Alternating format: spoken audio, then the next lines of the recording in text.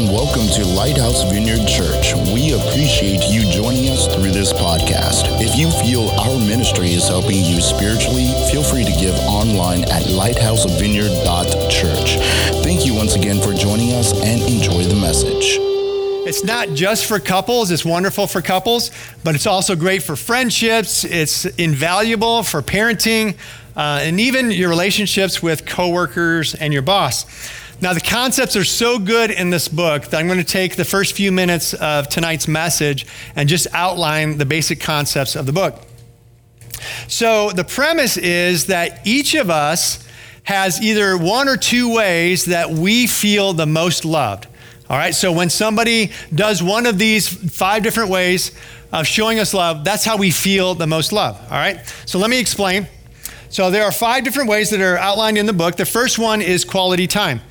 So those of us who have the love language, the primary love language of quality time, we feel the most loved when someone wants to spend time with us or sets aside time or schedules time and just kind of bees with those individuals. That's how they feel the most loved.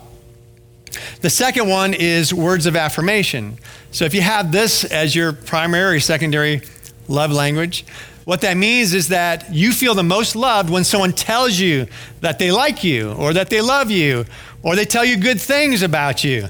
They could also be writing it into a letter or an email or a text. It's words of affirmation that make you feel the most loved. A third way is acts of service. So if you have this as one of your top primary love languages, that means that you feel the most loved when someone does something for you, like mows the lawn for you, or maybe does the dishes, or maybe runs to the store to pick something up, or goes and gets a cup of water for you. You get it? You kind of getting where I'm going with this? There's 2 more. The fourth one is physical touch. So someone with this as their primary love language, they feel the most loved when someone just reaches over and, pats them on the back or holds their hand or gives them a hug. Those kinds of things, just kind of reaches out and lets them know physically that they care about them. And then the last one is receiving gifts. So someone who has this as their primary love language, they feel the most loved when someone buys them a gift, gives them a gift. But it's not just any gift. It has to be a thought out gift, exactly what they wanted, the right color, the right size, from the right store. That means that you love me if you buy me something. Does that make sense? So those are the 5 primary love languages described in this book. I'm giving this book away. Who wants it? Raise your hand. All right, here we go. Okay, so now we all have a primary and secondary love language. All of them are nice to have. We could all say, hey, I like it when someone gives me a gift, or I like it when someone gives me a hug. But most of the time, there's like 1 or 2 that are the most important to us. We can usually tell which ones they are by what we complain about. Just so you know. Man, you never spend time with me. That probably means what? That they have a love language of quality time. Or, we just never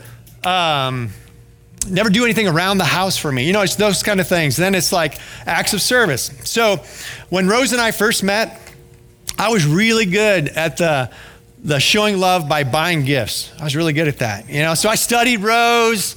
I'm like, oh, okay, what size does she wear? What colors does she like? And I went all out, and I'd buy her clothes, I'd buy her jewelry, I'd ask her questions. And, she'd get that gift, and she'd look at it and go, oh, that's nice, and set it aside. I'm like, man, all right, I got to spend more money. So I go out and spend more money. And she's like, oh, that's nice, puts it aside. I'm like, man, I am struggling here. So one day we were over at her house and she says, hey, would you mind changing that light bulb for me? I just can't reach it. And so I stood up on a chair and changed the light bulb, and she just had these hearts in her eyes. She was like, oh, I love you. I was like, that's all I got to do is change light bulbs and I'm in. I fixed her computer. It was all kinds of cool things that I did. Acts of service. That means the most to Rose, and I tell you, it saved me a lot of money over the years figuring that out. But if I want Rose to feel loved, that's one of the things that I need to do, is I need to do acts of service. Speaking each other's love language is really, really important. And if we want those around us to feel loved by us, we need to understand this. We need to be able to speak their language. Now hold that thought. We're in a series this summer called Top Priorities, Putting First Things First.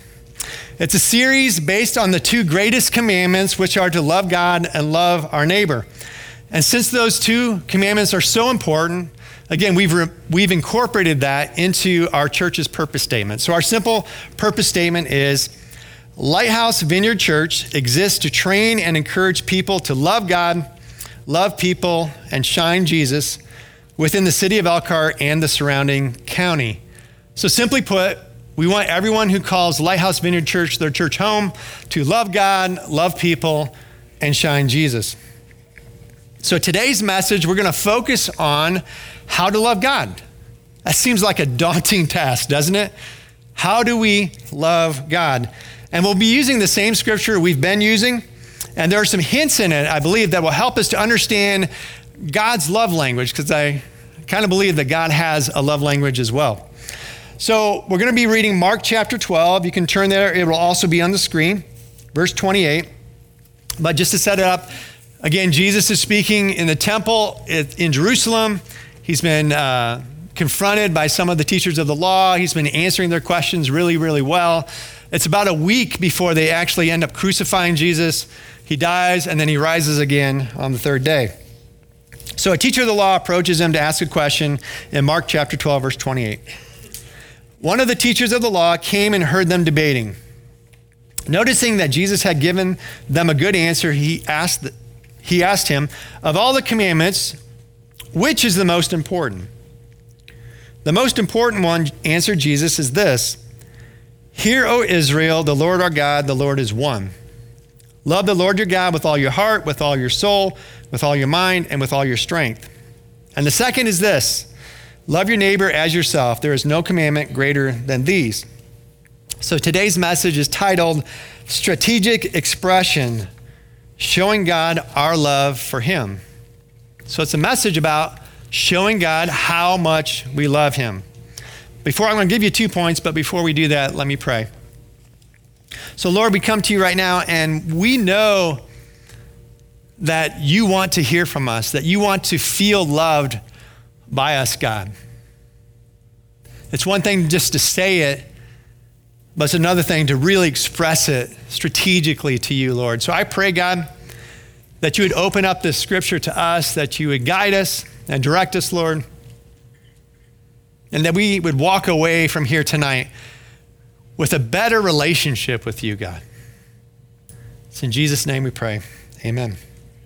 All right, so you can fill this in on your handout if you would like. We can show God we love him by, number one, speaking all of his love languages. All of his love languages. In Mark chapter 12, verses 29 and 30, it says, the most important one, answered Jesus, is this: Hear, O Israel, the Lord our God, the Lord is one. Love the Lord your God with all your heart, with all your soul, and with all your mind, and with all your strength. So here's my theory. My theory is that God doesn't have just one primary love language. He feels loved when we express all of the love languages back to him. He created love. He's the author of love. And there are many different ways that we can show God that we love him. They're all important. So I think the scripture is a hint to us. It talks about our heart, our soul, our mind, and our strength. So I've got a framework around it for us tonight, around those four things. So when it comes to God, I don't think that we should just pick a language. I think we should focus on all of these opportunities to show God that we love him. So the very first one, loving God with our heart, includes, and you fill this in, songs of worship. Again, there are many ways to show God, but I'm going to talk about one tonight, showing God that we love him. It's to sing songs of worship. And when I think of our heart, I think of the emotional side of our being, right? You know, many times we think of a broken heart, or I love you with all my heart. And one of the best ways that we can show our emotions is through music. Do you guys know that over half of the songs written, you know, like the top 10 songs written, are about love and relationships? In fact, I found the statistic on Billboard's top 10. 24 of the 40 songs in the modern era 60%, and half the songs of the classic era were devoted to the subject of love and relationships. Most music is written about love. And in the same way, when we look at the lyrics of most of the worship songs that we sing here at Lighthouse, they're written about our love for God. So when we sing songs of worship, it's an opportunity for us to show God that we love him. And this has been going on for thousands of years. This isn't something new. In Psalms chapter 100, the psalmist says, "Shout for joy to the Lord, all the earth. Worship the Lord with gladness. Come before him with joyful songs."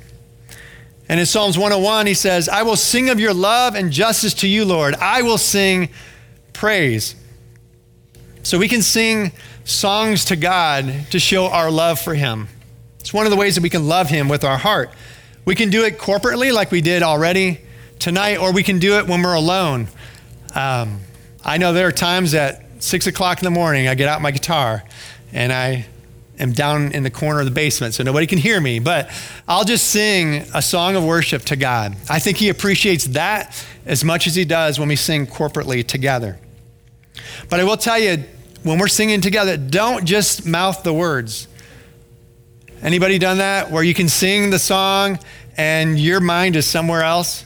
I don't think that's showing love to God, you know? So I'm going to encourage you, when we sing songs of worship, you know, there may be times when you just need to close your eyes and picture God, and that's who we're singing to, because that's what matters to God. It's not just the words themselves, it's our heart behind it. It's our mind's attention to it. So that's how we can show God love with our hearts, is through songs of worship. Loving God with our soul includes daily conversations. When Rose and I were first dating, we talked every day. We talked all the time. We talked on the phone. We get together and talk. We went for walks and talked, went on dates and talked, spent time together and talked. I really did look forward to seeing her or talking to her every day, spent time together with each other. And through that, you know, we kind of said to each other jokingly, but half serious, we became soulmates, you know, during that time. So if we want to love God with our soul, which is really the essence of our being, it's all that we are. If we want to be soulmates with God, it's going to take time, all right? We can't have a relationship with God if we don't take time and spend it with him. 1 Thessalonians chapter 5 says, "Rejoice always, pray continually, give thanks in all circumstances, for this is God's will for you in Christ Jesus." Rejoice always is about everything that's going on. We're going to rejoice and give God credit for it. Praying continually is just having conversations and just thanking God as we move along, thanking him for the sunrise, thanking him for the sunset, thanking him for air conditioning in here tonight.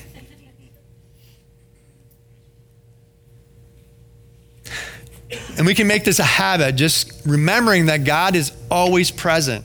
He's always with us. And he wants to have conversations with us. Now, how that works for each of us can be different. I like to go for walks in nature. That's when I feel closest to God. That's when we have conversations, is when I'm out in nature. Some people like to do it when they're running or biking. I'm just trying to breathe when I do that, so it doesn't work for me. But for some of you, that's a time that's spent with God. Some people like to do it while they're driving, you know, just have conversations with God. Daily times of prayer is one of those times when we can spend time and have that conversation. But I would encourage you, don't just pray and ask God for things. Take time to stop and listen for a response as well. So that's loving God with our soul. And then loving God with our mind includes reading the Bible. I already mentioned that Rose and I, when we were first dating, would talk on the phone. We would actually talk on the phone. This is crazy because we were well into our 30s, you know, at that time. We talked for like 3 or 4 hours on the phone, right? I mean, we did. Till like 1 o'clock in the morning. It's like, what did we talk about during all of that? But I remember what we were trying to do, because we cared so much about each other, is that we were trying to find out everything about each other. Like, where did you go to school? Who was your first grade teacher? Do you remember having elementary lunch?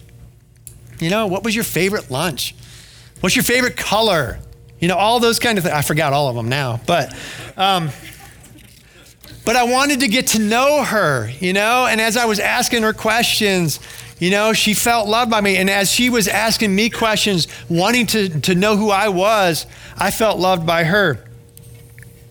Well, showing God that we love him means that we want to know about him as well. The neat thing is that God already wrote an autobiography called the Bible. He laid it out there. And it's the story of God's love for us. It's the beginning of all things up until now. Everything's laid out in the Bible. And he wants us to know about him. It's his story. Joshua 1:8 says, "Keep this book of the law always on your lips. Meditate on it day and night so that you may be careful to do everything written in it. Then you will be prosperous and successful." So the book of the law is the Bible, Joshua is saying we should study that. We should know it. And then in Psalms it says, 119 verse 9 says, "How can a young person stay on the path of purity? By living according to your word. I seek you with all of my heart. Do not let me stray from your commands. I have hidden your word in my heart that I might not sin against you. Praise be to you, Lord. Teach me your decrees. With my lips, I recount all the laws that come from your mouth. I rejoice in following your statutes as one rejoices in great riches. I meditate on your precepts and consider your ways. I delight in your decrees. I will not neglect your word." So loving God with our minds includes studying and reading the Bible and understanding who God is through the written word. It's a way that we can show God that we love him. And then loving God with our strength, the fourth area, includes serving others. Okay, it includes serving others. To serve God, we have to serve others. It's just the way it works. I'm actually going to hit that pretty hard next week, so I won't go into much detail tonight on this. But I did want to read one section of Scripture. So it's Matthew chapter 25. It's a long section here, but it really gives us an understanding of how much God cares about our attention to others in need. So Matthew chapter 25, it says, "When the Son of Man comes in his glory and all the angels with him, he will sit on his glorious throne." So he's talking about the end of the age. "All the nations will be gathered before him, and he will separate the people one from another as a shepherd separates the sheep from the goats. He will put the sheep on his right and the goats on his left. Then the king will say to those on his right, 'Come, you who are blessed by my Father, take your inheritance, the kingdom prepared for you since the creation of the world. For I was hungry and you gave me something to eat. I was thirsty and you gave me something to drink. I was a stranger and you invited me in. I needed clothes and you clothed me. I was sick and you looked after me. I was in prison and you came to visit me.' Then the righteous will answer him, 'Lord, when did we see you hungry and feed you, or thirsty and give you something to drink? When did we see you a stranger and invite you in, or needing clothes and clothe you? When did we see you sick or in prison and go to visit you?' And then the king will reply, 'Truly, I tell you, whatever you did for one of the least of these brothers and sisters of mine, you did for me.'" So if we want to serve God, actively serve God, we need to be willing to serve others, to serve those who are in need. That's how we serve God, with our strength. And again, next week we'll start talking about that a lot more. So that's point number one. We can show God that we love him by speaking all of his love languages. Here's point number two. We can show God we love him by being fully committed,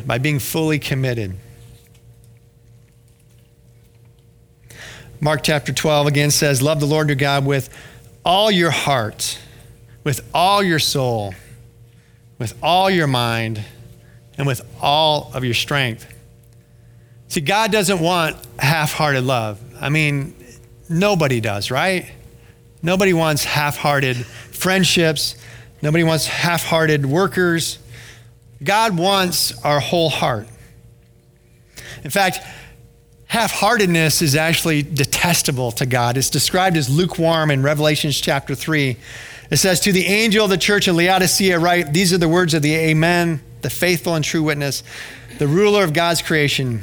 I know your deeds, that you are neither hot nor cold. I wish you were either one or the other. So because you are lukewarm, neither hot nor cold, I'm about to spit you out of my mouth. You know, it just reminds me of coffee, right? Everybody loves cold coffee and hot coffee, but nobody likes lukewarm coffee, you know? Same thing with water, too. We'll have hot water for tea, ice water, but nobody likes just that lukewarm. Well, Rose likes lukewarm water, but she does. I don't know. Most people don't. But it's the same thing with our relationships. We don't want half-heartedness, lukewarm relationships. I had a conversation with a young adult last week.